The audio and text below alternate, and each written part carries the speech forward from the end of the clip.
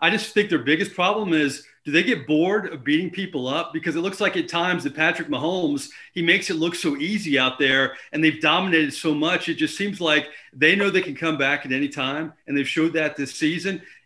No matter what the circumstance is, especially against the Falcons this year, the Falcons had them on the ropes, but then Mahomes just methodically comes back and they win that game. So, yeah, defensively, I agree with Tyler and everything he said about some of their shortcomings, but not many shortcomings on this football team. I think their biggest obstacle, when you try to repeat, obviously you have, some of that carryover, hangover type thing when you win a Super Bowl. But I wonder if they're bored, Tyler, because when you play with fire that many times too, does it get a team like that in trouble because they know they can bail themselves out every time pretty much? And let's also put it this way. That's a good point. But let's put it this way. They didn't play last week, so they've been waiting to play, and Cleveland did play in a wild game. How much credence do you put into that for both the Chiefs and really the Packers? They have the same thing hosting the Rams, which we'll talk a little more about towards the end here. But for the teams that didn't play, is that a disadvantage a little bit, Tyler? What say you here?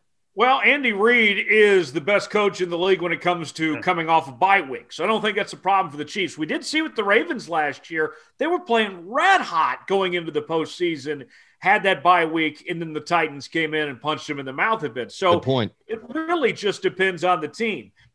I wasn't going to come here without some numbers. And Here's what I want to look at with the Chiefs. Please clean this show up and bring some stats and info, please.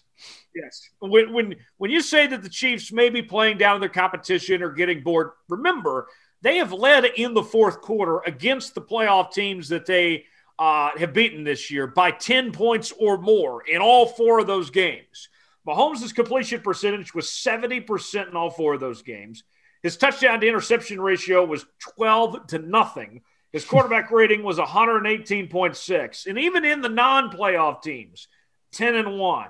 26-6 touchdown to interception ratio, 104.2 quarterback rating. They were garbage time touchdowns that these teams were able to score to make them closer than what they appear. TJ was there firsthand. The Chiefs dominated the Bucs. That score was not indicative of how well they played. Andy Reid, I've said all season long, is holding something back. They're playing about 70 to 80% what they're capable of. I think they're really going to unleash the Kraken on their opponents here the next few weeks. There's a phrase that we can't get out of our heads right now over the last couple of months, crossing over to politics.